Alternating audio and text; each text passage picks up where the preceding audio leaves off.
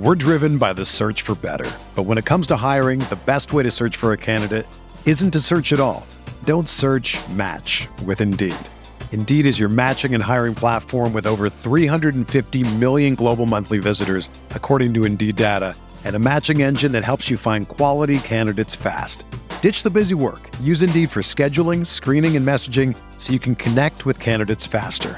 Leveraging over 140 million qualifications and preferences every day, Indeed's matching engine is constantly learning from your preferences, so the more you use Indeed, the better it gets. Join more than 3.5 million businesses worldwide that use Indeed to hire great talent fast. And listeners of this show will get a $75 sponsored job credit to get your jobs more visibility at Indeed.com/Blue Wire. Just go to Indeed.com/Blue Wire right now and support our show by saying that you heard about Indeed on this podcast. That's Indeed.com/Blue Wire. Terms and conditions apply. Need to hire? You need Indeed. When you need mealtime inspiration, it's worth shopping Kroger, where you'll find over 30,000 mouth-watering choices that excite your inner foodie. And no matter what tasty choice you make, you'll enjoy our everyday low prices, plus extra ways to save, like digital coupons worth over $600 each week. You can also save up to $1 off per gallon at the pump with fuel points. More savings and more inspiring flavors make shopping Kroger worth it every time. Kroger, fresh for everyone. Fuel restrictions apply.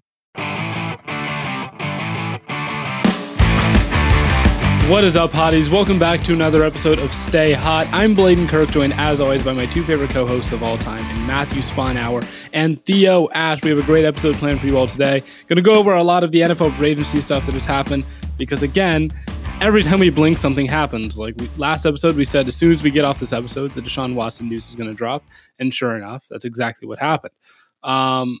Then we're going to go over some of the NFL draft prospects, in particular the wide receivers. I know, Theo, you've been scouting those guys a lot recently, so should be a good conversation there. Then we'll wrap things up with some March Madness, because there have been a ton of upsets. But before we get into all of that, Matt, Theo, how are you guys doing today?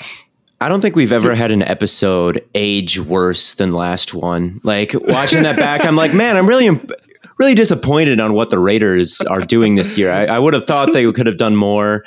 I wish they added a wide receiver, and then as soon as that recording ends, obviously the Davante Adams news happens. I mean, what are you going to do? What are you going to do? What are you going to do? I mean, you can't just expect that to happen. And like Watson, we're like, well, it's coming down to probably the Saints, and then he gets traded to the Browns, and it's like, okay, we just offered no insight on the Browns. And then, of course, all of our March Madness predictions, or at least all of mine. My bracket is unbelievably bad. My bracket is unbelievably bad. And I tried. I really did. I think I had Kentucky going to the Final Four, which is not great because they lost in the first round to a 15 seed. But overall, I'm still out here fighting.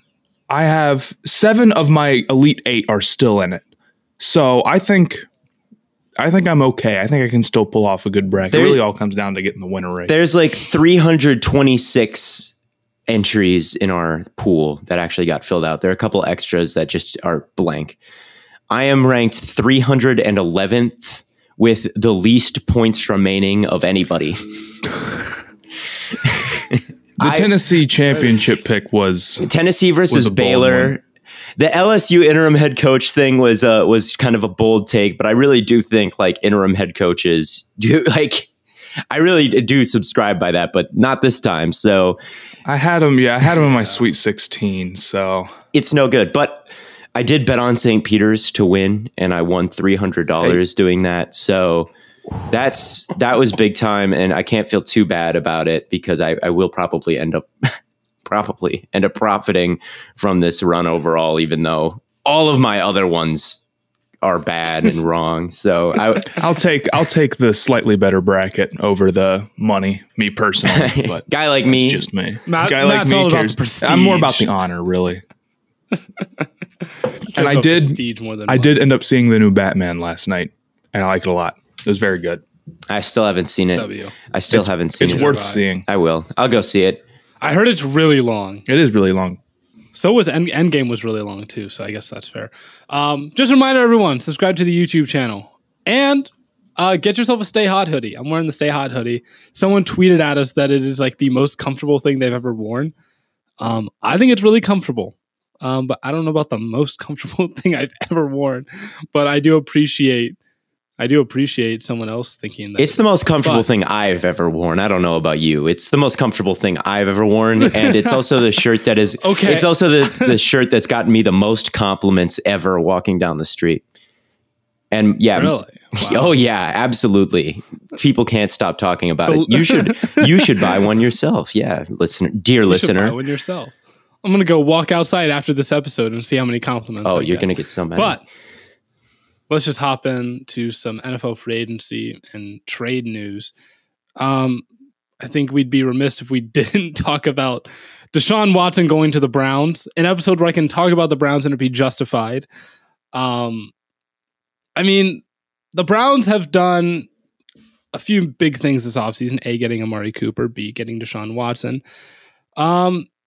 And yeah, they alienated Baker in the process, but they will probably be a better football team because of it. So I can't really be mad. The only thing that I'm upset about is that it's like we have to pay the most money guaranteed to a quarterback ever, or to a player ever. And there is that gray area of the, how morally right is this? But other than that, what do you think? What do you think about it? Oh, there's nothing to think. I feel like that's very much not the case. They tried to press criminal charges, but because sexual assault is so hard to prove in a criminal court because it's innocent until proven guilty, there's like no way they could have possibly done that. So it's just like what, and then everyone's like, oh well, I guess he's innocent, and I'm just supposed to be over here and be okay with that. Like, so I've been going on rants on Twitter, and it's like I'm not a total fan of the move just because it's like, but it's like the Browns at this point have already shown that they like don't care. Like they have Kareem Hunt. From a football standpoint, how are you feeling about it? Yeah, good. You're feeling good. Football standpoint, good. I feel good. Like, okay, let's say Deshaun Watson is a shell of himself. Is that still better than Baker Mayfield? Probably. I haven't really looked at the entirety of the Watson contract to see how it plays. It is 5 years, 200. And it's very interesting because the first year has a base salary of $1 million.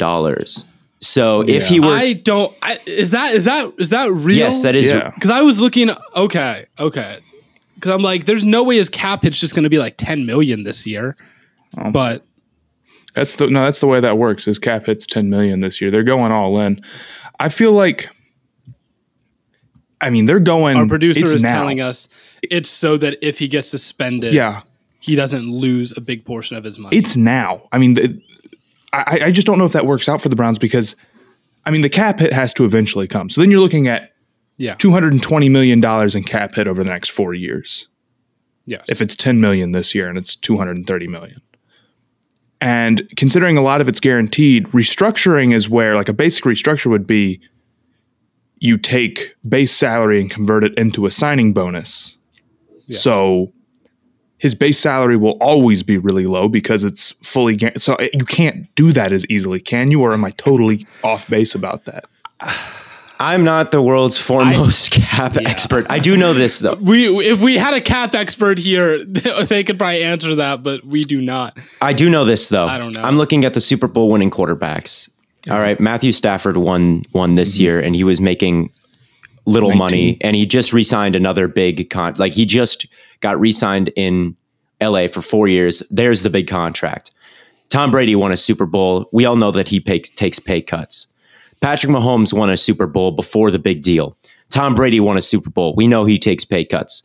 Nick Foles obviously was making no money, and this was before a big Carson Wentz deal. Tom Brady, we know he takes pay cuts. Then it was Peyton Manning when he was old and not making as much money as he won before.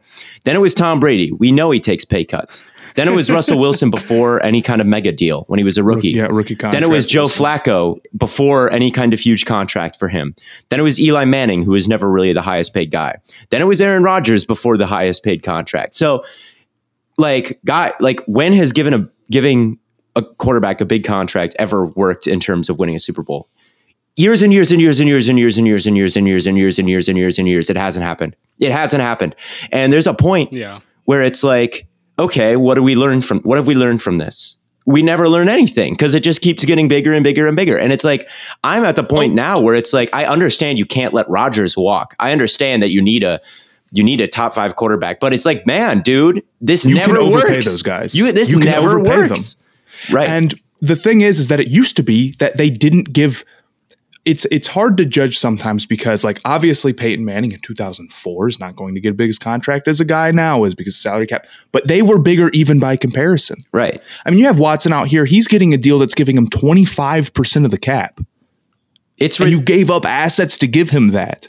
It's insane. You go back and look, Peyton, even the best all-time quarterbacks have problems winning Super Bowls as soon as they get paid. Brady couldn't do it. Yeah, Peyton didn't do it. Brady took big contracts. Rodgers doesn't do it without a Super Bowl.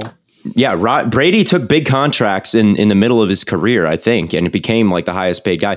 Yeah. They went a decade without winning one. You know, it's been at his rookie contract when he was really early in his career, and then he went like a decade without winning one, and then like towards the back half of his career and the back end of his career, he started winning rings again. So giving these huge deals to quarterbacks is like, I get you. It's you get fired if you're in the playoffs all the time, you get to keep your job. That's the thing. Like if you let Rodgers walk, if you have Baker, you're probably getting fired. So like everybody has to do it. Yeah. But at the same time, it's like, man, this doesn't work.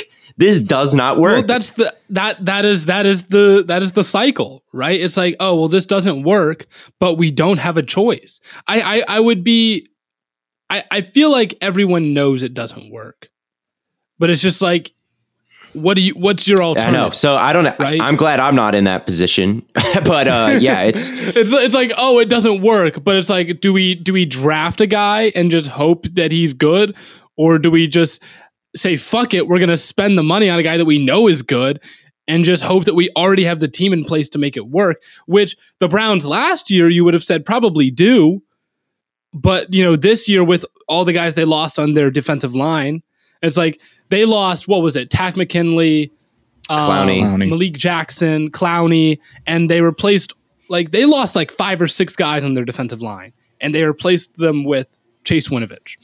Winovich, who played 14% of defensive snaps for the Patriots last year with 0 tackles. I don't hate for Chase 0 Winovich tackles for loss and 0 sacks. I liked him coming out of the draft, but yeah, no, it's tough. It's tough for me in this AFC for me to ever envision the Browns to win a Super Bowl in the current landscape, I guess. And look, here's the thing about I think I think they will have a top offense. I really do, because they're going to have the best rushing attack in football. They always do over the past couple of years.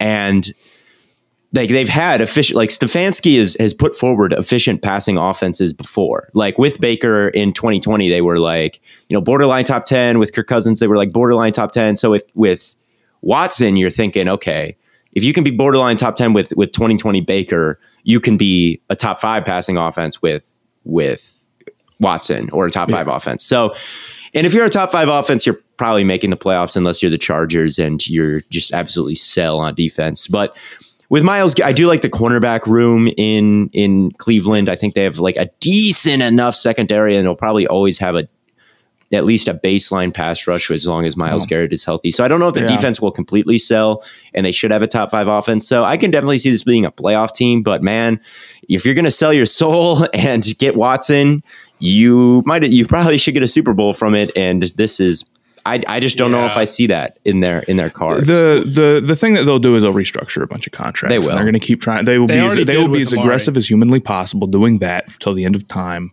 But even then, it's what if Watson's suspended for half the season? Yeah. Are you going to make the playoffs? And Watson has Kobe Brissett season. Man. Watson has also a bad injury history as well. He tore his ACL his rookie year. He dealt with a lot of stuff in high school and college. So he hasn't been the most reliable staying on the field. But this is all doom and gloom about the Browns. They're going to be better. They're going to be better. But it's all of a sudden when the expectations shift, now it's a Super Bowl. It's are you going to reach the highest of high expectations? From a football, I'll say this: the Browns have had the same problem forever. They don't have a quarterback. They don't have a quarterback. They don't have a quarterback. And now they do. And it doesn't mean that the work is just over for the front office and everything's perfect. Now they have a really hard challenge kind of the other way, building around a guy when you've given up a bunch of assets and a bunch of money for him. But I'd say Cleveland probably would rather deal with that problem. I'd rather attempt dealing with that problem, especially when it not working out is probably still playoffs. Yeah. And I'm really interested to see what Stefanski does with his offense, because usually he's like 29th in passing attempts, 30th in passing attempts. Like those are the types of, his offense gives him training wheels with we're not going to really pass the ball at all compared to other teams in the league. We're going to keep it on the ground. And when we do pass it, we're going to incorporate a lot of play action and try to get those linebackers to bite. And there's your read and just hit it. Just it's training wheels, But Watson doesn't need training wheels, right? Watson ran an offense he ran the Patriots offense under Bill O'Brien, or a Patriots-esque offense. And what the Patriots offense does is really ask the quarterback to win with their mind, right? Full control at the line of scrimmage, full field reads. Like there's no Mickey Mouse stats that Watson put up in 2020. There's no, his team was just so OP.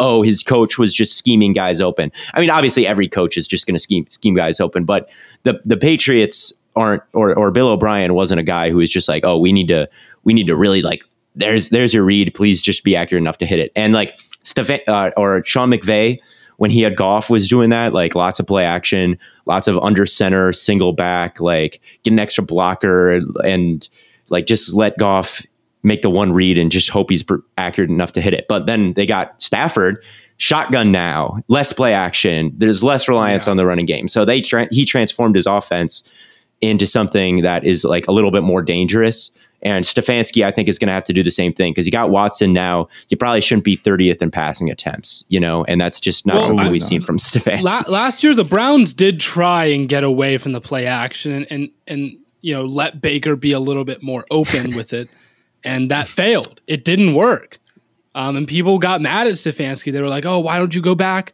to the run game and the play action?" It's like, so what? You just want him to totally restrict the offense because the quarterback can't get it done? It's like, no. You shouldn't have to do that. Yeah. You should be able to open up your playbook a little bit. So, at that point for me, it was like, either they're going to move on from him, or at least like if we did keep Baker, it was going to be like, hey, this is something like this off season, like, what we want to do now. Let's get it down. But, obviously they moved on from him. So I do imagine that they have a plan to open up the playbook again this year a little bit more. But the Browns weren't the only team that made a big trade. The Las Vegas Raiders sent who I thought was going to, be future Cleveland Browns legend Derek Carr. Turns out it's future Las Vegas Raiders legend Davante Adams. I got this news. I tweeted at the exact same time that this news dropped, and I tweeted that I had bet on St. Peter's, a bet that ended up hitting. But no one cared about my bet. Everybody just immediately was like, Theo check Schefter. And I checked Schefter, and I was with my friend Tyler, who's also a Packers fan. And I was like, oh my God, Tyler, this is bad. And you both fell to your knees. We both fell to my knees in his apartment. And I was like, I gotta talk about this. I gotta go to my room and record something, because people will be itching to hear my response. So I live in a different building on like very nearby. So I walk across the street and I'm waiting for the elevator, and I'm waiting for the elevator and it's taking forever, and I'm the only one there. And Nirvana's Something in the Way is playing in the background. the song on TikTok, that's a big thing right now. It was a very moody scene for me as I'm just sitting there waiting for the elevator with this franchise shifting mood, and this like Batman, like moody song is playing in the background. I was like, oh boy. But after thinking it over, my thoughts on the trade are this. Any other franchise, well, we're talking about the Browns. They just gave up a 5th round pick for Amari Cooper, a day 3 pick for Amari Cooper. Yeah. That's what that was worth. That contract was worth in that player. Robert Woods just got traded for a 6th round pick. All right. He's another really good wide receiver. 6th round. So for the Packers to get a 1st and a 2nd for Adams is in this market is not bad. All right. It's great. You'd expect it to be a little bit more, just because it's like, okay, this has been a first team all pro guy 2 straight years. And, maybe you expected 2 first round picks for him, but in this wide receiver market, looking at it compared to the other deals, you take it. And if it was, I think it's And if it was fantastic, I think that's absolutely amazing. The big thing with this trade is we keep talking about how there's so many good wide receivers, right? I mean, every year, this point, like it's been so every year there's like a new receiver breaking the rookie record for receiving yards. It's like, right, if you can get a receiver for a first round pick like Davante, you take that. Yeah, when people think about like positional value, I think people rank wide receiver pretty high on that list of like the most valuable positions. Wide receiver, yes. I think a lot of people would maybe put it second or third.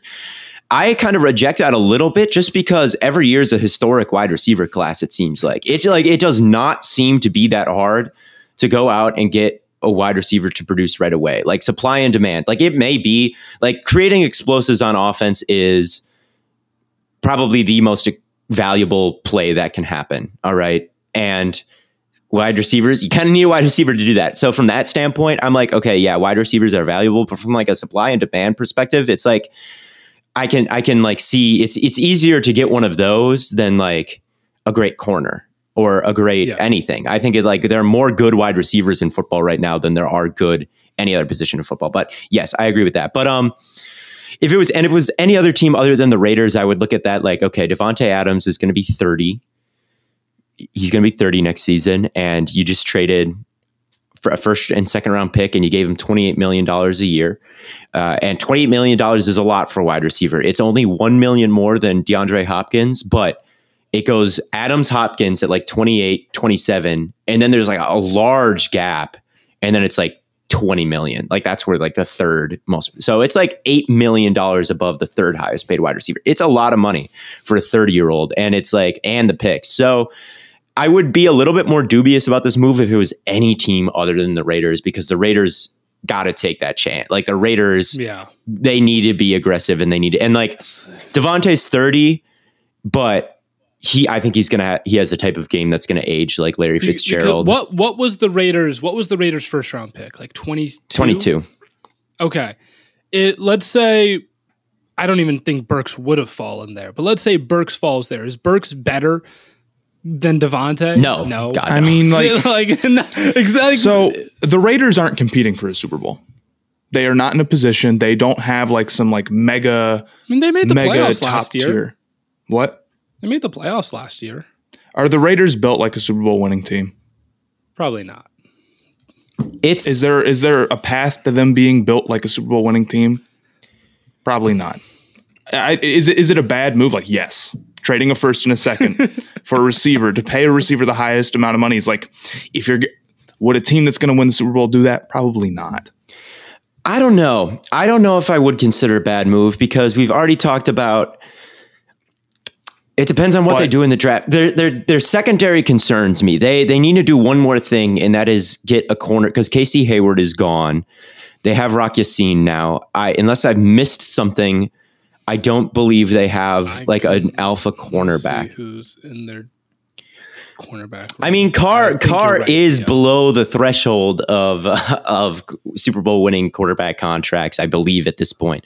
But I really do love their weapons. Like if you have Renfro in the slot and Waller at the Y at the tight end, and Davante winning one-on-ones or drawing double teams, and then maybe you get they love a speed, and they had Ruggs, and then Ruggs obviously went to jail, and then they signed Deshaun Watson to fill that like deep threat role. He's a free agent now.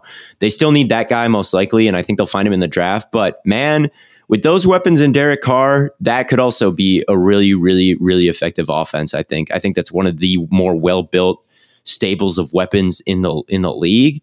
And their defense was like surprisingly kind of nice last year, despite the lack of top end talent there. I do think Chandler Jones is an upgrade over Yannick Ngakoue. It's like if they could figure this secondary out, I do think that they could be contenders. So but it would be their corners are Rock Ya-Sin and Darius Phillips. Yeah.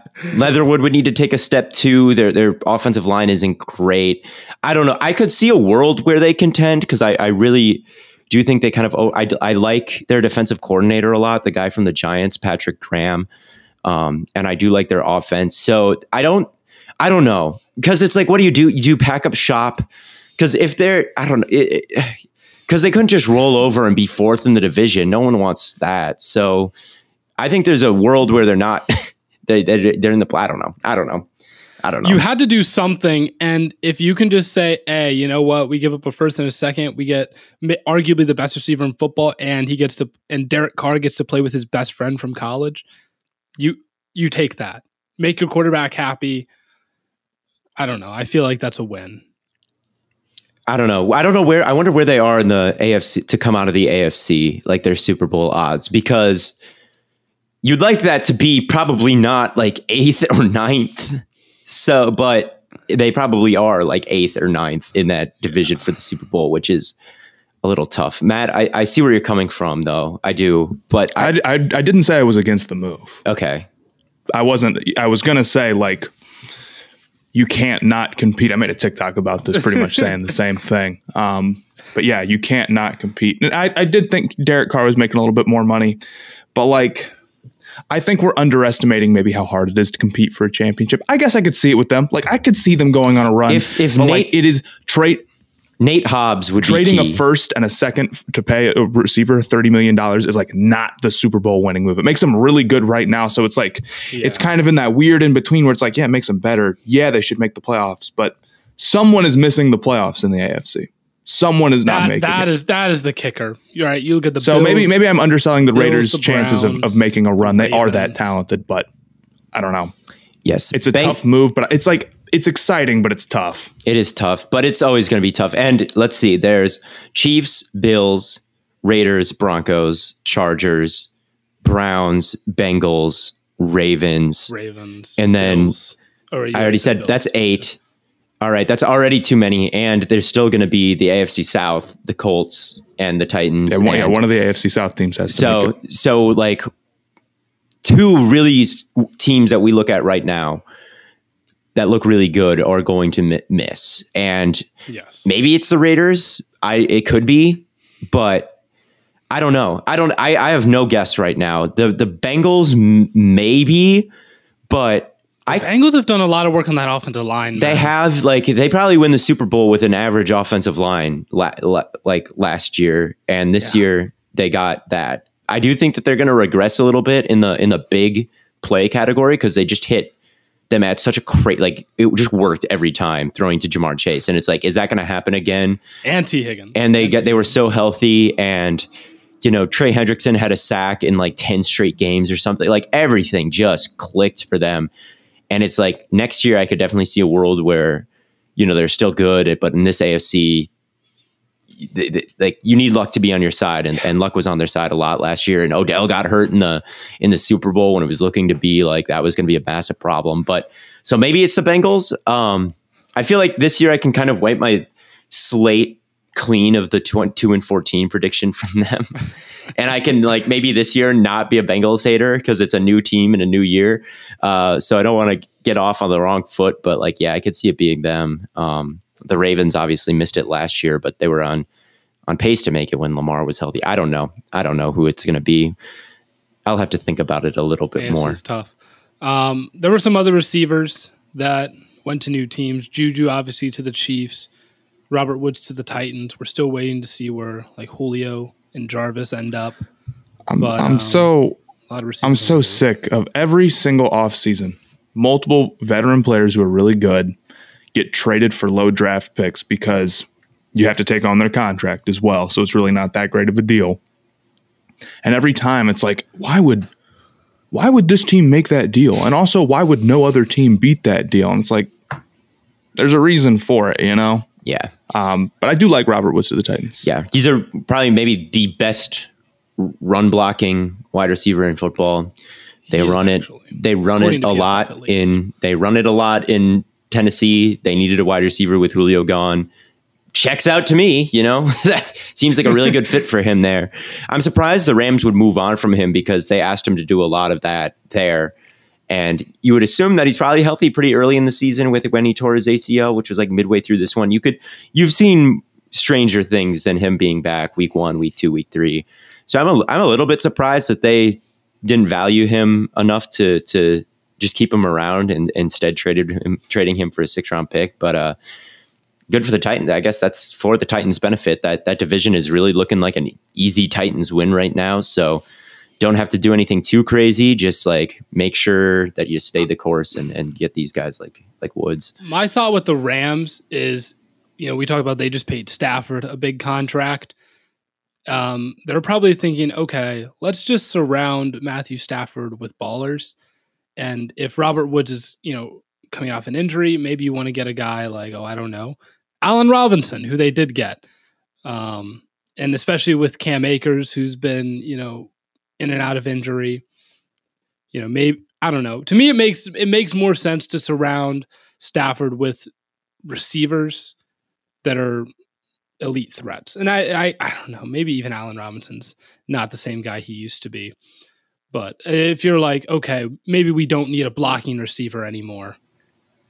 When Cooper Kupp's coming off like the best receiving season ever, and we can get a guy like Allen Robinson to fill in that like vertical threat, then I don't know, maybe you're not so worried about being a run first team anymore. Yeah, maybe. I mean, they did it, so obviously. Yeah. One more thing I want to talk about. One more thing, because we talked about the Deshaun Watson deal completely from the Browns' point of view. I want to talk a little bit about the Texans, who are also involved in this trade. You've got to feel pretty good if you're a Texans fan. Yeah, it's kind of a bummer that they couldn't get any good players in the trade, and now it's left up to crapshoots in the draft, and you'd like maybe someone like Greg Newsome, or you'd like someone like, I don't know, something like that. But I mean, they had probably come to terms with the fact that they don't have Deshaun Watson on their team a long time ago. And you're at this point probably expecting him to, even if he left for absolutely nothing, you're a little bit ahead of schedule, because they won just as many games with Davis Mills as they did with Deshaun Watson. So like, you're probably a little bit ahead of schedule with everything, and Mills looked pretty good. So you were probably like, even without all these extra picks, you were probably, as a Texans fan, just like, okay. It almost feels like found money. Yeah, it does. Feels, it's like, well, he's already not on the team, and now you're getting the assets later. And I know that's not really how it works, but in a way. Yes. You got a bunch of draft picks. Cool. You got the 3 and the 13 this year. Yeah. Turn that into like Kyle Hamilton and George Karlaftis. Keep like you're cooking all of a sudden, but bang, that's a nice stuff all of a sudden. And do it again next year, and the year after that, and the year after that. You can get some good players with first round picks. If you happen to hit on all of your first round picks for the next 3 years, you're golden. Yeah, and you don't have to pay this mega monster contract to somebody who, I mean, they already paid Watson, so I guess that already happened. But like now your books are clean. You've got a promising young quarterback. I really do think Davis Mills, like, if Trevor Lawrence had the year that Davis Mills had, if he got drafted to the Texans with, it was just a horrible situation, and had the year that Davis Mills did, people would still be like, okay, like Mills was good. Mm-hmm. Yeah, he was probably the second or third best rookie quarterback. He was better than Zach Wilson. They're kind of in a yeah, they're kind of in a spot where you can see what you have in Mills this year, and then if you're bad, if he's not good, well, you have a bunch of first round draft picks in a quarterback class that's supposed to be really good in 2023. So it shouldn't be hard to go make a move and get your guy. And if he is good, then he's good. What they should do is, however, trade Brandon Cooks to the Packers. That's what they should do. I think that would be so sick, but I don't know if they would do that, because then they would not have any good receiving weapons, or really weapons in general. So that probably wouldn't happen. But ideally, they have the draft picks. They could get a receiver. They have the Browns' first round draft pick. They could get maybe Garrett Wilson or Drake London, which we'll talk about those guys later. But it seems like to me both the Browns and the Texans really won this trade. The Browns didn't have to give up any of their high level defensive players, and the Texans were able to get a lot of picks when they already considered that Watson was gone. Yeah, it was big for the Browns. It was really big for the Browns, because their roster is like just good enough to win a Super Bowl right now. If they were to lose like a big cornerstone or even like a young talent, then it would really get dicey. So the fact that they didn't have to do that is key for them. Was key for them. I think that what lowered the cost is the money. Yeah. Yes. That's my guess, is that the teams weren't ready to pay that much guaranteed. So then all of a sudden the Texans lost a little bit of leverage when the Panthers back out, right? And they're like, well, we're not going to pay that, and who knows what else happened. And then if the price goes up money wise, then the price has to go down asset wise in the trade to make it fair. For sure. But yeah, both teams won the trade here. But you know what else is a W trade? Stay Hot's newest sponsor, Trade Coffee. You know, I don't know how you guys like your coffee, whether it be, you know, full-bodied roast, you know, something light. You know, we all have our preferences no matter, you know, what you like to drink. And, you know, Trade Coffee makes it easy to brew your best cup at home. And, you know, they sell the freshest roasted and ethically sourced beans from America's best independent roasters. They ship free to you as often as you like, whole or ground. You know, whether you're a coffee nerd or just want a daily cup, there's real coffee experts, you know, that taste over 400 roasts and use technology to match you to your ideal coffee based on your preferences and brewing method. You can take the coffee quiz to get started. Trade Coffee guarantees you'll love your first bag or they'll replace it for free. And Trade has been featured by the New York Times, Wire, GQ, and has delivered over 5 million bags of coffee. Their subscription is no hassle. You can skip shipments, change your frequency, or cancel at any time. You know, I'm not a big coffee drinker myself. I'm a big hot chocolate fan, but Theo, you know, if you're... I got a box, you know, if you're going to be up late grinding film, watching the All-22, getting ready for the draft, seeing what players your favorite team is going to take with now 2 first-round picks like me, and you got to do double the scouting, and you're tired in the morning, you need some good coffee, I would highly recommend Trade Coffee. They shipped us a box. I've been drinking it in the morning after you know, working through the night, and look at me. Do I sound awake? Yes, I do. So it works clearly. Theo Ash NFL is Theo Ash awake. Yes. And for our listeners right now, Trade Coffee is offering a total of $20 off your first 3 bags when you go to drinktrade.com/stayhot. That's more than 40 cups of coffee for free. To get started, take their quiz at drinktrade.com/stayhot and start your journey to your perfect cup. Again, that's drinktrade.com/stayhot for $20 off your first 3 bags of the freshest coffee you will ever have. But you know what else is fresh? Stay Hot's other sponsor, HelloFresh, America's #1 meal kit. Because with HelloFresh, you get fresh, pre-measured ingredients and mouth-watering seasonal recipes delivered right to your door. HelloFresh lets you skip those trips to the grocery store and makes home cooking easy and affordable. HelloFresh lets you enjoy cooking and, you know, get to eating in about 30 minutes or less. And not to mention, it is 30% cheaper than shopping at your local grocery store. Plus, you get to skip those pesky checkout lines. You can try their quick and easy meals like 15 to 20-minute dinners, breakfast on the go, and 10-minute lunches in the HelloFresh market. Perfect for you if you have a crazy class schedule, a job, you know, with long hours, or a new internship. You know, you can enjoy restaurant quality meals in the comfort of your own home. You know, HelloFresh's gourmet recipes like, you know, meatloaf parm are over 72% cheaper than the average restaurant meal. I just got a new shipment of HelloFresh, and I go home this weekend for spring break. But as soon as I get back, you know what I'm going to be munching on? Some HelloFresh. Make sure you go to HelloFresh.com/StayHot16. Use the code StayHot16 for up to 16 free meals and 3 free gifts. Again, that's HelloFresh.com/StayHot16. Use the code StayHot16 to get HelloFresh, America's #1 meal kit. Now let's talk about some wide receiver prospects. Maybe the #1 wide receiver, I think we can all agree, will be Garrett Wilson, or should be Garrett Wilson. With ease. With ease. It's not close. I think we've been hyping up Garrett Wilson since as long as I can remember. Which is valid because I really think he could be the next Odell Beckham. I really do. I think he's just perfect. I don't know. He's not perfect. I've seen some. You want to hear a hot take? Go for it. My prospect #1. Okay. Wow. That is really perfect. Better than Kyle Hamilton. Yep. He's really good. I'm not too far behind. He's definitely a top 10 guy for me. I'm trying to think of everybody I've looked at, and I've looked at a lot of the top guys. I currently have him at 6, but I was thinking, I'm like, he might have a higher ceiling than like Aiden Hutchinson and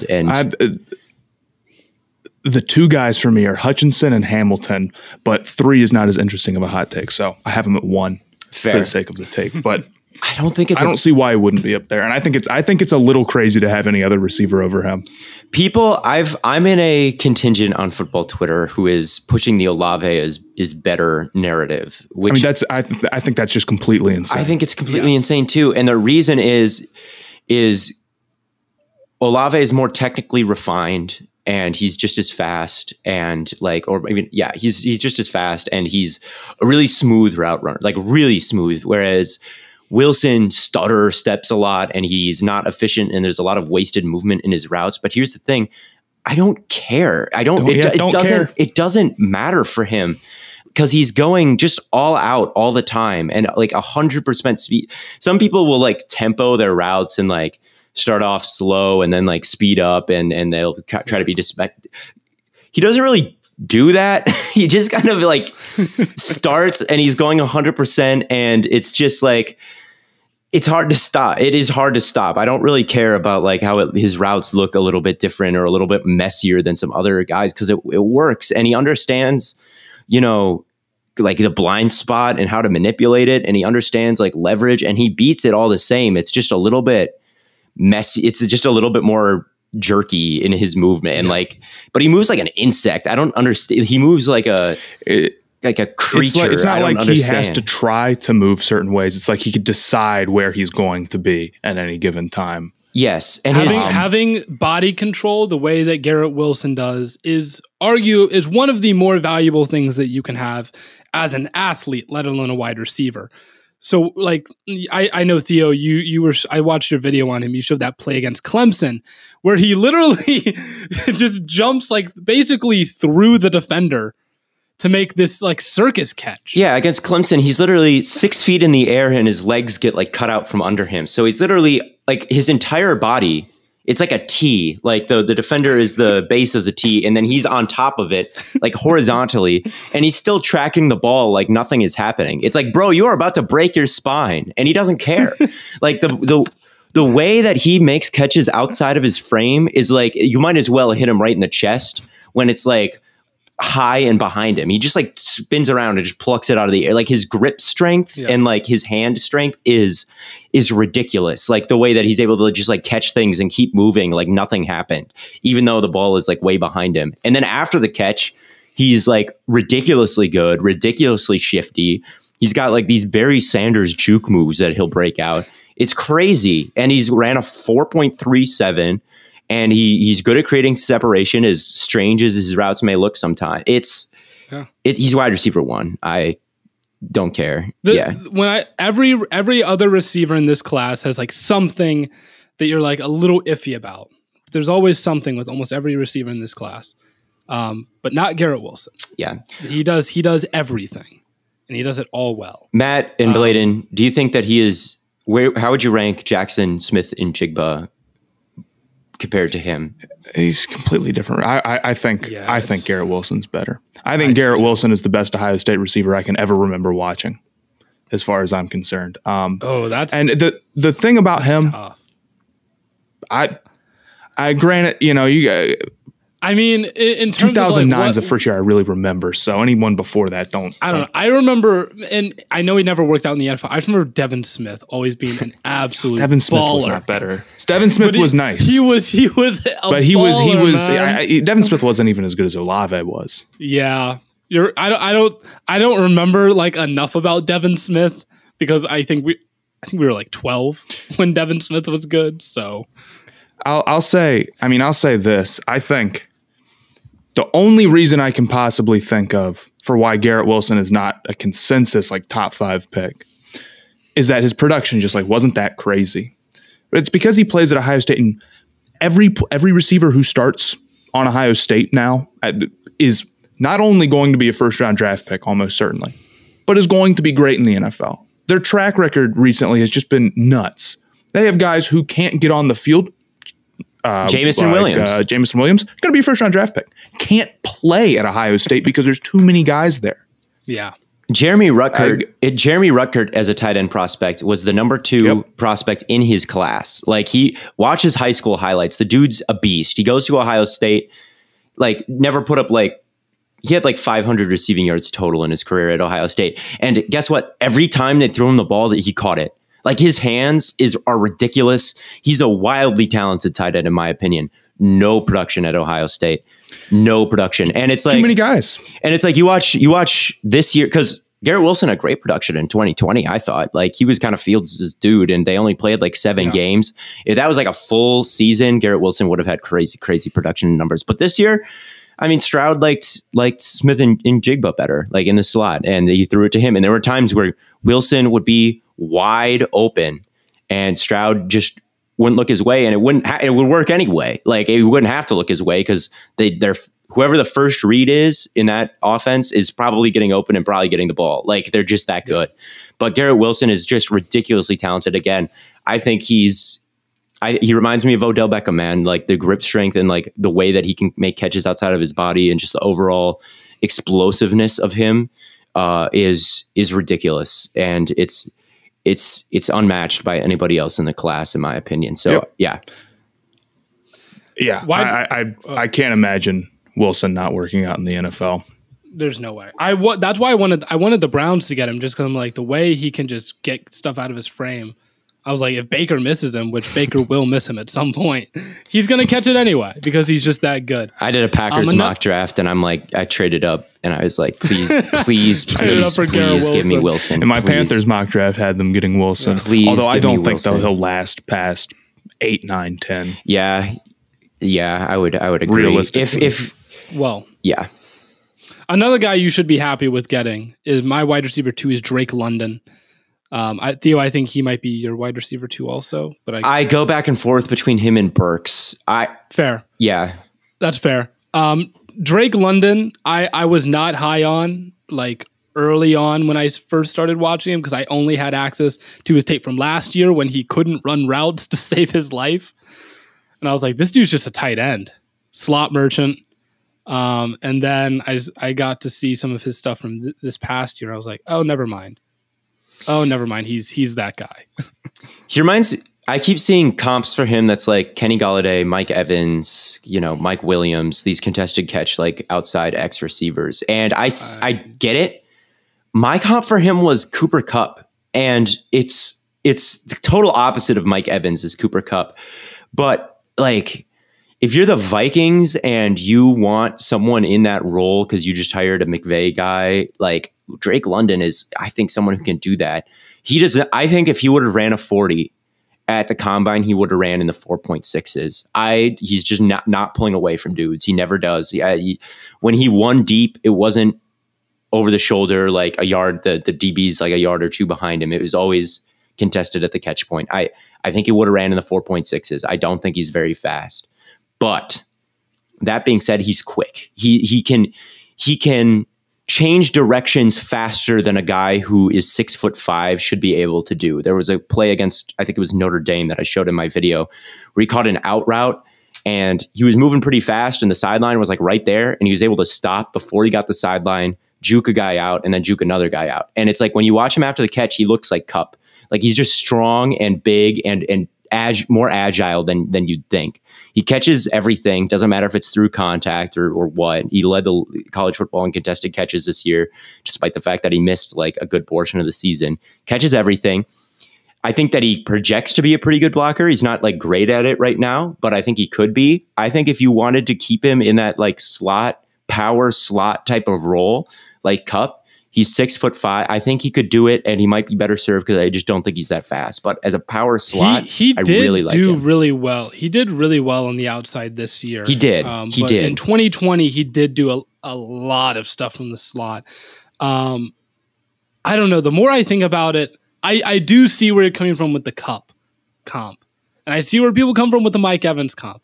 I kind of think I lean Hopkins. D-Hop? Where it's like maybe not the most athletic receiver, but like once he gets the ball in his hands, man, it's like he can make you miss, and he can go up and he can make a contested catch on you, and he can do all these crazy things. The only difference is, again, Drake London is 6'5", which that's why people keep comparing him to Mike Evans. It's like, how many 6'5" receivers are there? Garrett Wilson and D-Hop might not be a bad comparison, actually. If I'm thinking D-Hop, Wilson is a little, because Hopkins is smaller than you might expect. Cooper Kupp is literally bigger than Hopkins him. is what, 6'1"? Yeah, he's only like 6 feet, 6'1", which is what Garrett Wilson is. He's a little bit thinner. I don't think like Hopkins is this horrible comp for Drake London because there are so just like the best contested catch artist at the NFL level, the best contested catch artist at the college level. So I don't hate that comp, but honestly, when I think of like the body type and just like some of the stuff I see D-Hop do, I think I might compare it more to Garrett Wilson just with the size.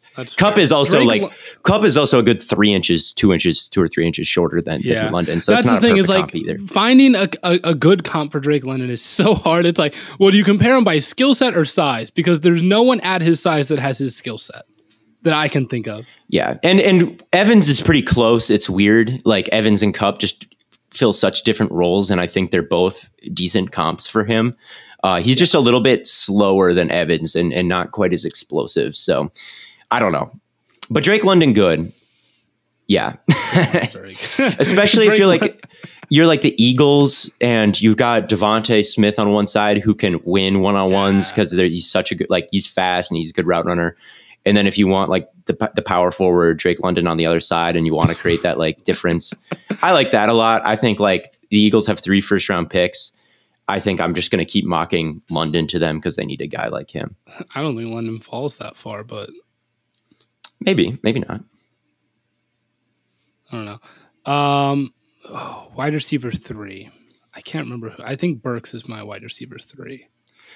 Burks is a lot like London to me. Like I view them in similar ways because Burks legitimately did kind of play that power slot Kupp type of role in college. He wasn't on the outside all that much, and he would even line up in the backfield and whatnot. I have Burks with a slightly higher grade than London just because I think Burks has that extra oomph and that extra athleticism that London doesn't have. And Burks has, just as good of almost just as good of a contested catching ability. Really big, soft hands, just makes ridiculous snags over guys. I always think of the fade when against Alabama when they had 4 wide receivers on one side. He just stops. And he was just by himself on the other side. And the 4 didn't even run routes. They just stood there and it was basically like, he's running this fade and he's getting the ball. Like Arkansas treated him like the best player on a high school team. Like all these other guys don't really, we're just going to like get the ball to Burks and he's going to do something crazy. So I'm a Burks fan. I don't think he's quite as smart as London is. Another thing I like about London is, and why I feel confident in the Kupp take, is he's really good at working with the quarterback and settling in holes in the zone. And when the quarterback scrambles, he always does a good job making himself available. And I don't think Burks has that kind of like that kind of instinct, that level of like football instincts that Drake London has. So that's like, it's close, but But a lot of times for Burks, it doesn't matter. Yeah. It just doesn't matter. He's just like, Burke's game plan is I am better than you, and I know I'm better than you. Yeah. And you should just throw me the football every single play. The game against Alabama, they should not have even been close in that game, Arkansas. And Treylon Burks single-handedly kept them in that game. And I'm not too concerned about his 40 time either. Like A.J. Brown, I think, is a decent comp for him. Very similar testing scores. I think Deebo Samuel's a good comp for him. Very similar testing scores. Like it's like, okay, if 2 guys who I kind of thought he was like tested like in the same range, and those 2 are 2 of the best wide receivers in football, like Burks, there's a lot of good wide receivers who run a 4.5. I would say even most of the good wide receivers run a 4.5, really. So yeah, that 4.5 number, he obviously plays fast. Just watch him outrun all of Alabama's defense. All right. He carries pads well. Like if you put him in pads, his time probably wouldn't change. And maybe some of these smaller guys, they would, because that's a lot of weight. But I don't know what it is. He also runs strong. It's not really about speed. It's like my favorite Treylon Burks play is this like dig route. He comes across the middle. It's a perfect pass, right in front of the linebacker and right before the safety. KJ Jefferson for Arkansas is kind of nice. He's kind of nice. Their quarterback. He made some nice throws. He's not bad. But he catches this pass and gets absolutely drilled, just lit up. I don't know who the safety was for Bama. Just runs right into him, and Burks acts like he doesn't even feel it. He just runs right through it. Like mid catch. I'm like, what in the? And then he breaks another tackle, and it's like a 20-yard gain when most receivers that's an incompletion.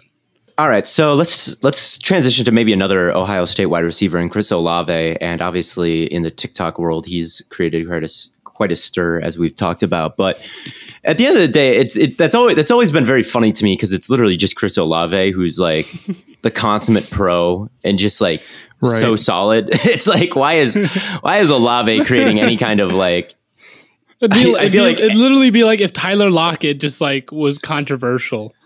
Yeah, I think what gets me about Olave is that he probably doesn't have the insane upside of maybe like a Burks or a London or a Wilson. But, I mean, he's a great route runner, and he's really fast. And he's one of those guys who always seems to make the right play. And it really doesn't take much more than that to be an elite deep threat. Right. And just even not a deep threat, just like over the middle. He's not very good after the catch. I think that's the thing that it's like, okay, he's going to catch it and he's probably not going to do all that much more with it after that because he goes down pretty easily. He's pretty small. It reminds me a little bit of like a discount Davante Smith from last year because Davante Smith was like kind of a similar, like just elite route runner and great deep threat and 170 pounds, really thin, really small. And I think a lot of people overthought Davante Smith because of that last year and thought he couldn't survive. But the thing, if you watch Davante, he was my wide receiver one last year. If you watch him, he's tough, man, and he runs through contact and he loves to block. Yeah, he legitimately like is a great blocker and like super physical. So like it doesn't really matter. That kind of nastiness and physicality is a little bit absent from Olave's game, which is why he's discount. But he's got the same kind of like speed and route running and body control and like he's a similar stature. So if Davante, like again, I think that he's going to be really solid. Like you put him at the Z and he's not, maybe your X, you're like number one dominant guy at the NFL level, but right. I view him like a Marvin Jones or like a Will Fuller or like a Tyler Lockett, where it's just like, if he can still play a really valuable role, really valuable role. But it's like, if you're first half of the first round, you probably want someone with a little bit more upside and a little bit more like, okay, this could be an offensive player of the year, a contender at some point. This could be like an all pro at some point, where when I look at Olave, I'm like really good, really solid. Back half of the first round, if you have a guy like, if you're the Titans, and I guess that they have Woods, but if it's like, if you want AJ Brown to be your true X and you want Woods to be your power slot guy in the slot blocking, and then you want Olave on the other side of you, as the Z to take the top off the defense, perfect. But he's not AJ Brown, like he's not the dominant one in that equation. So I like Chris Olave. I don't love Chris Olave, but I mean, I think he's going to be quite good. So I don't dislike him. One thing I find with some of the best route runners in the NFL, and I talk about like Judy and Davante, these guys all have like a route that you're like, that is a Jerry Judy route. That is a Davante Adams route. In Davante's case, it's like that goal line slant where he sells the fade really hard and he cuts back inside for the slant. That is his like special. He is really good at those. Jerry Judy, he does this like this fake shallow in. He breaks out. He is really good at those. Just the way he can open his hips. Olave, I think he's going to be really valuable because he's not a big contested catch guy, but on the goal line, he can do that fade, but then he like breaks out. I believe route, it's called a stool route is what it does. Where I had never seen that until Olave did it. Yes, it happens. It happens occasionally. Yeah, he ran a teach tape. Like I believe that's called a stool route, where you like break. He did it against Clemson. Are you referring to that one? I don't know if it was against Clemson. I thought I could be wrong. I think it was in the regular season. I don't know, but that was one of the most vicious routes I've ever seen. To the point where like I go out to the field with my friends sometimes. We'll just like fuck around, run routes, whatever. And I tried to run that route, man. That route is hard to run. Yeah, it is hard like, to run. You feel that in your knees, like after you run that. You gotta, yeah, because it's not like a breakdown. You don't get it's not like it's not like a 10-yard out where you get to break down and open up.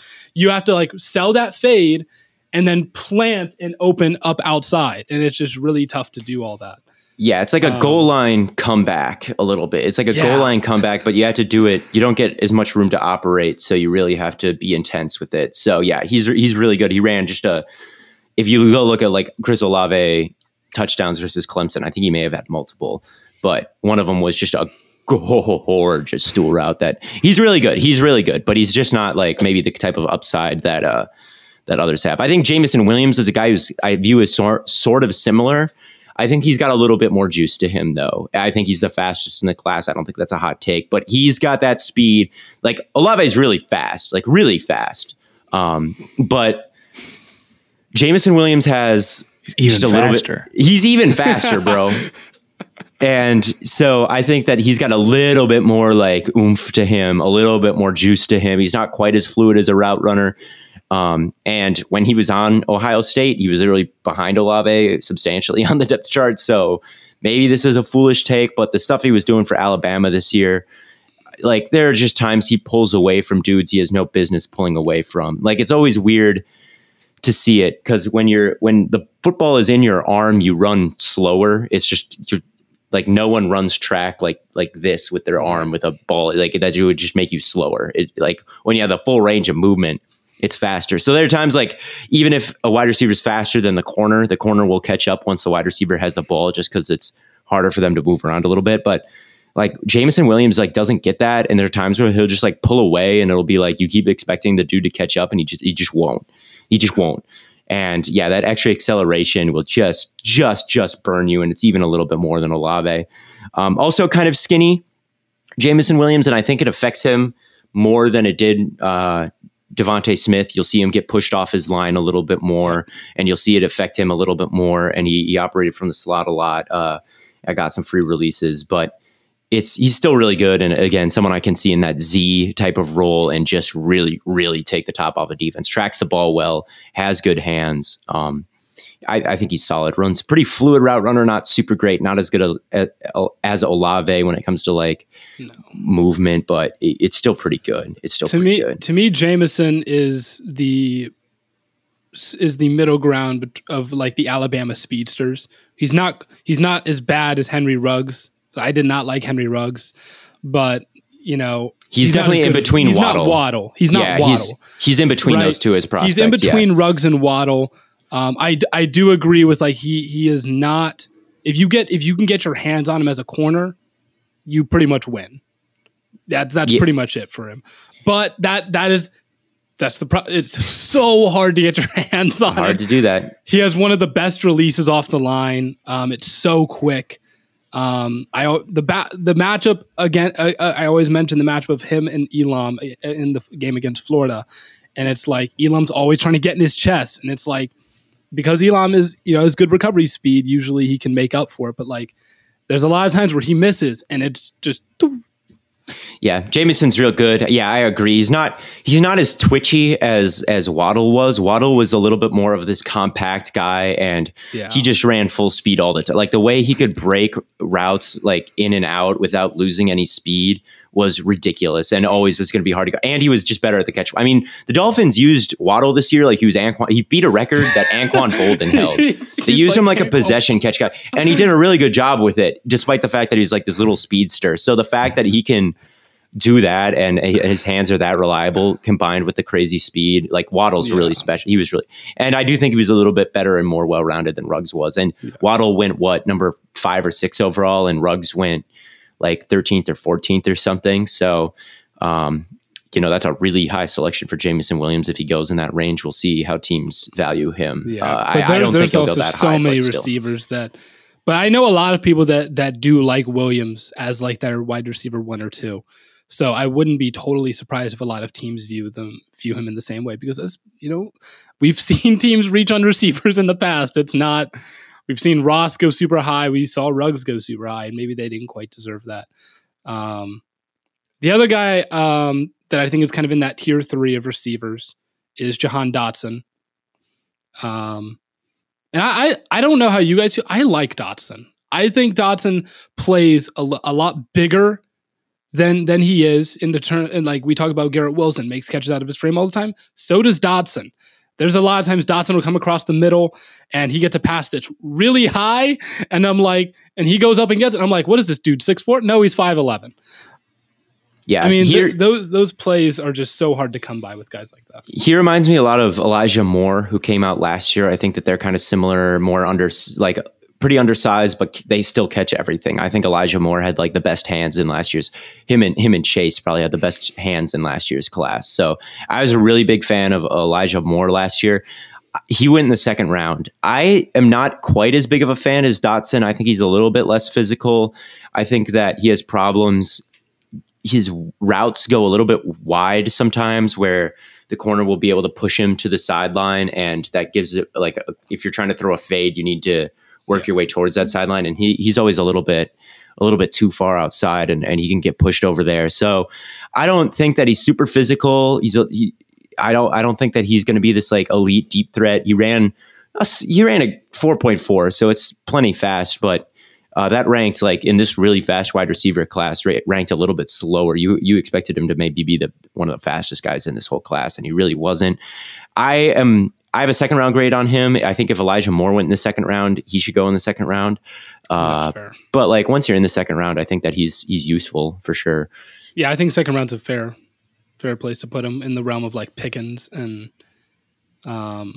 I like Pickens a little bit more. We were getting kind of long on time here, but I think Pickens is real good. I think Pickens can be an X and like a true dude who defeats a lot of different like coverages. He's fast, he's big, he's great at the catch point. I'm a Pickens fan. I haven't scouted him as much as these other guys, but just my initial. Yeah, he seems like a type of guy who maybe has one upside, whereas when you get in the second round, some of the other guys who are good probably don't have the upside of being a one. So I wonder if a team like, I don't know, like the Lions, for example, could take a shot on him, where it's like I mocked him to looking for a one. I mocked him to the Patriots at pick 21. Right, because that's a team that's looking for a one. Colts. And maybe he's a little bit more of a dice roll when it comes to the health stuff, but that's okay. And the personality stuff. He's a hothead. I haven't heard of that. He will fight. Yeah, he will fight you. There was a part where some dude like landed out of bounds on the Georgia sideline, and he took a water bottle and sprayed him with the water. He like sprayed the water at him. So he's like a big, like he's a kind of angry. He plays angry, and I don't know if it's a maturity issue, that's bad, but if it's like this unquenchable fire, that's good. So I don't know the guy, but his personality is a little bit volatile, which is fine. I think like there's a lot of wide receivers who are. Hey, but you want your receiver to be a little crazy, you know? You do want your wide receiver to be a little crazy. So I think that I like that about him, but NFL, like the highest thing that causes busts at the NFL level is immaturity. So there's definitely you really have to, in the interviews, you really have to like decide what that is, if it's like good crazy or bad crazy. So I guess that's fair. Well, there is one other guy, I know we have to keep rolling, but one other guy that I do think is kind of getting slept on because of injury is John Mechie. John Mechie was really, really good for Alabama. And Jameson obviously took over, that number one role when he got hurt. But I don't want people to just like totally forget about Mechie. I think he was really good, and I think he still can. He's a good sleeper. My sleeper is Romeo Doubs out of Nevada. When I was watching Carson Strong, I was like, okay, this dude is like Mountain West AJ Brown, huge hands, good route runner, good after the catch. Yeah, okay, sign me up. Good catch radius, good after the catch, good route runner. Okay, sounds good to me. Yeah, that's all you need. I'm a sleeper. And then Christian Watson is the other guy getting some first round hype, but I don't think he's quite the route runner people think he is, and I think his ball tracking ability is a little suspect. And I kind of view him as like a Marquez Valdez-Scantling, where he's too big, too fast to be like to not be useful. He's going to be useful, but like I have some questions about him. But we're getting low on time. Big and fast can help pretty much any team. But if you need some help, you can always reach out to Stay Hot's newest sponsor, BetterHelp. Is there something interfering with your happiness or preventing you from achieving your goals? BetterHelp will assess your needs and match you with your own licensed professional therapist. And you can be matched with a therapist in under 48 hours.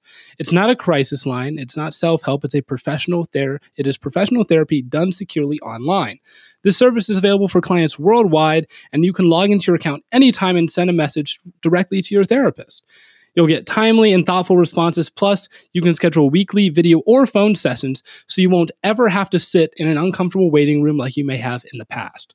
BetterHelp is committing to facilitating great therapeutic matches, so they make it really easy and free to change your therapist if needed. If you're worried about the cost, it's more affordable than traditional offline therapy, and financial aid is available for those who need it. BetterHelp wants you to start living a happier life today. So go ahead and visit their website, read their testimonials that are posted daily, like this one where someone says they feel less stressed, anxious, and depressed. It's a really great option for anyone looking for affordable help. So go ahead, visit betterhelp.com/stayhot. That's better, HELP, and join over 2 million people who have taken charge of their mental health with the help of an experienced professional. In fact, so many people have been using BetterHelp that they are recruiting additional therapists in all 50 states. Special offer for Stay Hot listeners. You can get 10% off your first month at betterhelp.com/stayhot. Again, that is better, HELP.com/stayhot to better your life today. And you know what else you can do today? You can sign up for Underdog Fantasy, the fastest growing fantasy app ever, if you're looking to get into some March Madness, because, a lot of the brackets, like we're going to be talking about earlier, all of our brackets are pretty much toast. But Matt's not. Matt's good.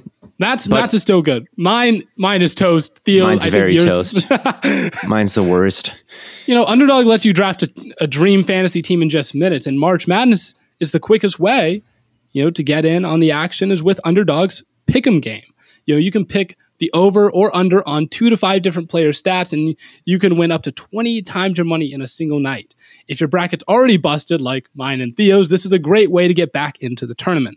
And you can use the code STAYHOT when you sign up, and you'll get your first deposit doubled. So, with that being said, use the code STAYHOT at Underdog Fantasy on their website or their mobile app. Get your first deposit doubled. March Madness has been madness, as it always is.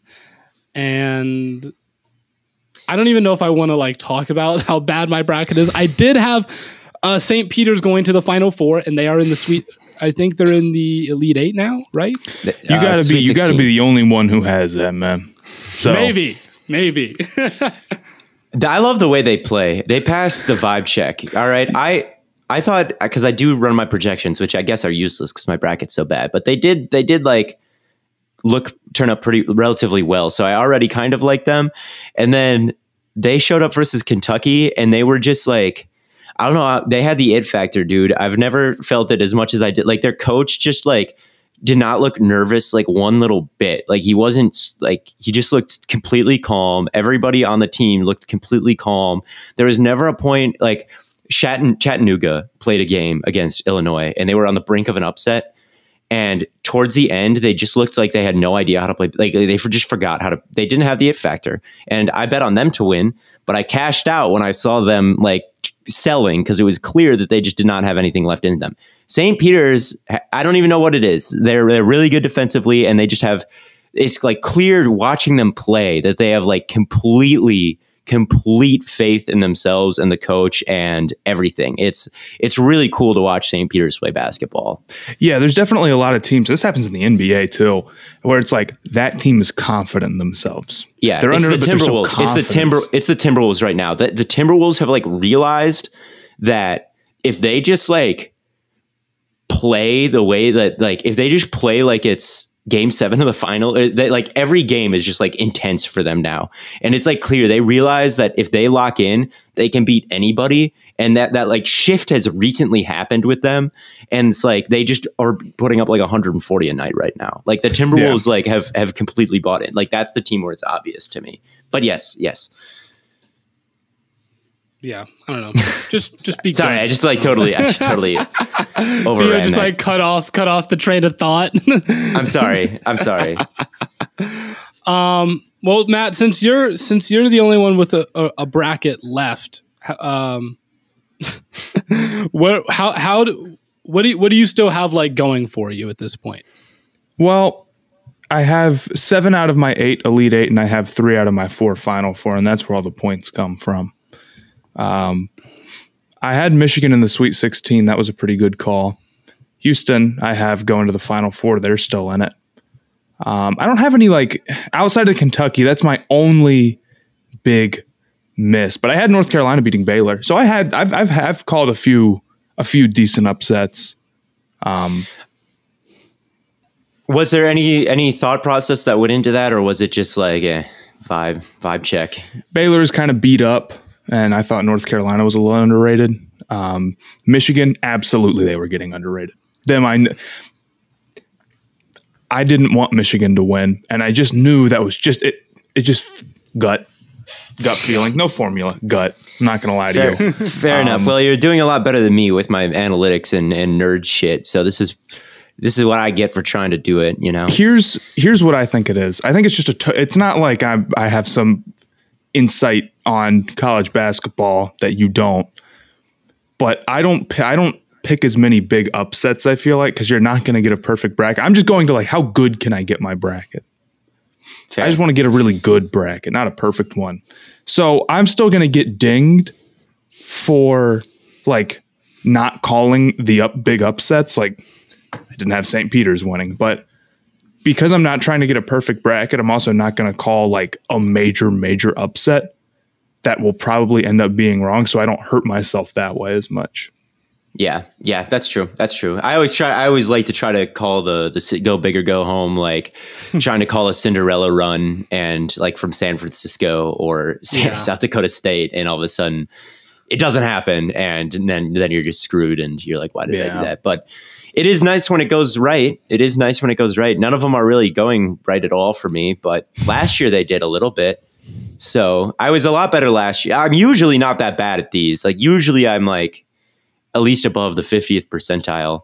But this year, Jesus, God, no, it's horrible. The Tennessee pick is tough. It's tough to lose your champion in the round of 32.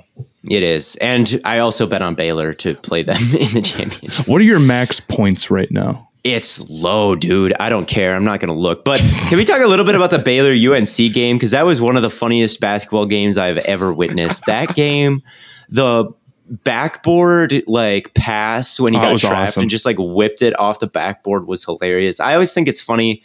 Like the refs were objectively quite bad in that game, but like they were bad for both sides. So I didn't even think that was like a major thing. But man, what was the name of that guy who hit that basically game-winning shot? RJ Davis. Cole Davis. Yeah, that guy's nails. The Suns should draft him. No, he was tough. I don't know. I really thought UNC, even in overtime, it felt like they would get ahead, and then all of a sudden they're like, well, now we just have to hold the lead, and it felt like they got too much in that mindset, and then they tried their best to give the game to Baylor. They did everything in their power to give that one up. They did not want to go play another game, but RJ Davis willed them through mistakes and missed free throws, and they did play pretty well. Obviously, they beat a 1 seed, so. I can't remember his name, and I'm going to feel dumb, but the player that's impressed me the most is the star player for New Mexico State, and I'm trying to think of the name of him now. But I have not watched every game, so I may have.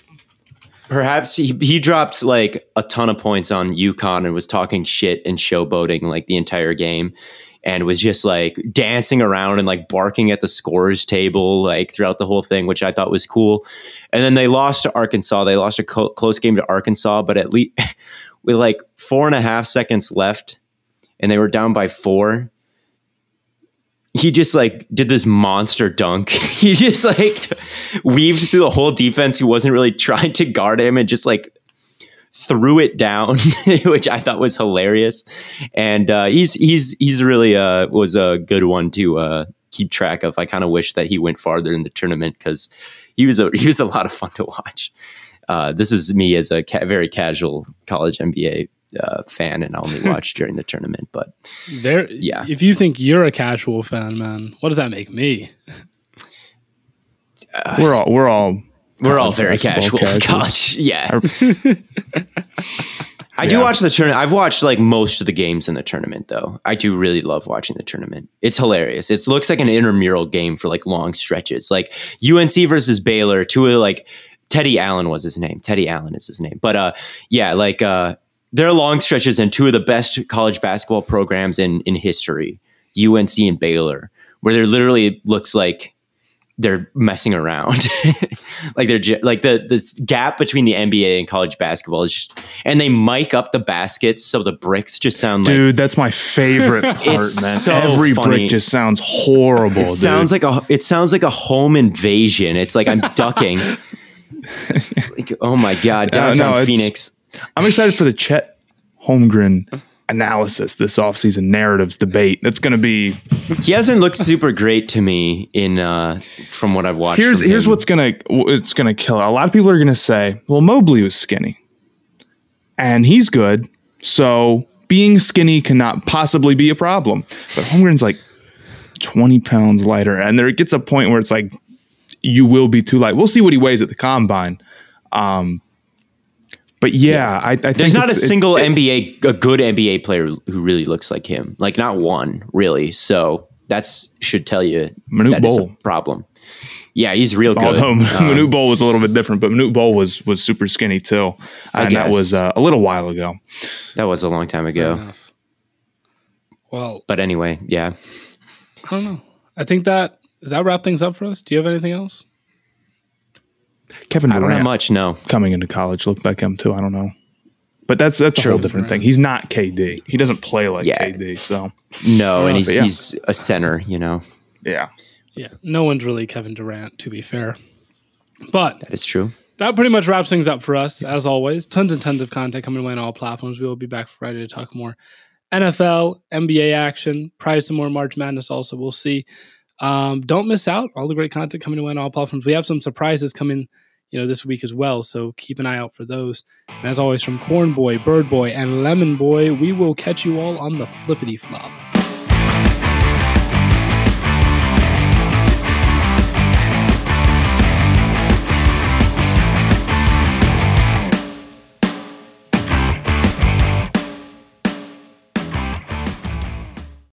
It's happening daily. We're being conned by the institutions we used to trust. The mainstream media is distracting us with meaningless headlines instead of focusing on the harsh realities facing American families. Time is short before something big happens, and that's why so many folks are preparing. They're becoming self-reliant by investing in emergency food storage from My Patriot Supply. Go to MyPatriotSupply.com and secure 4-week emergency food kits for each member of your family. Each kit contains tasty breakfasts, lunches, and dinners, averaging over 2,000 calories per day. Save $50 on each 4-week food kit you purchase. Plus, get free shipping on Ready Hour 4-week emergency food kits. You're not ready if it's not Ready Hour Foods. At My Patriot Supply, you can also get solar power generators, water filtration units, heirloom seeds, and survival gear.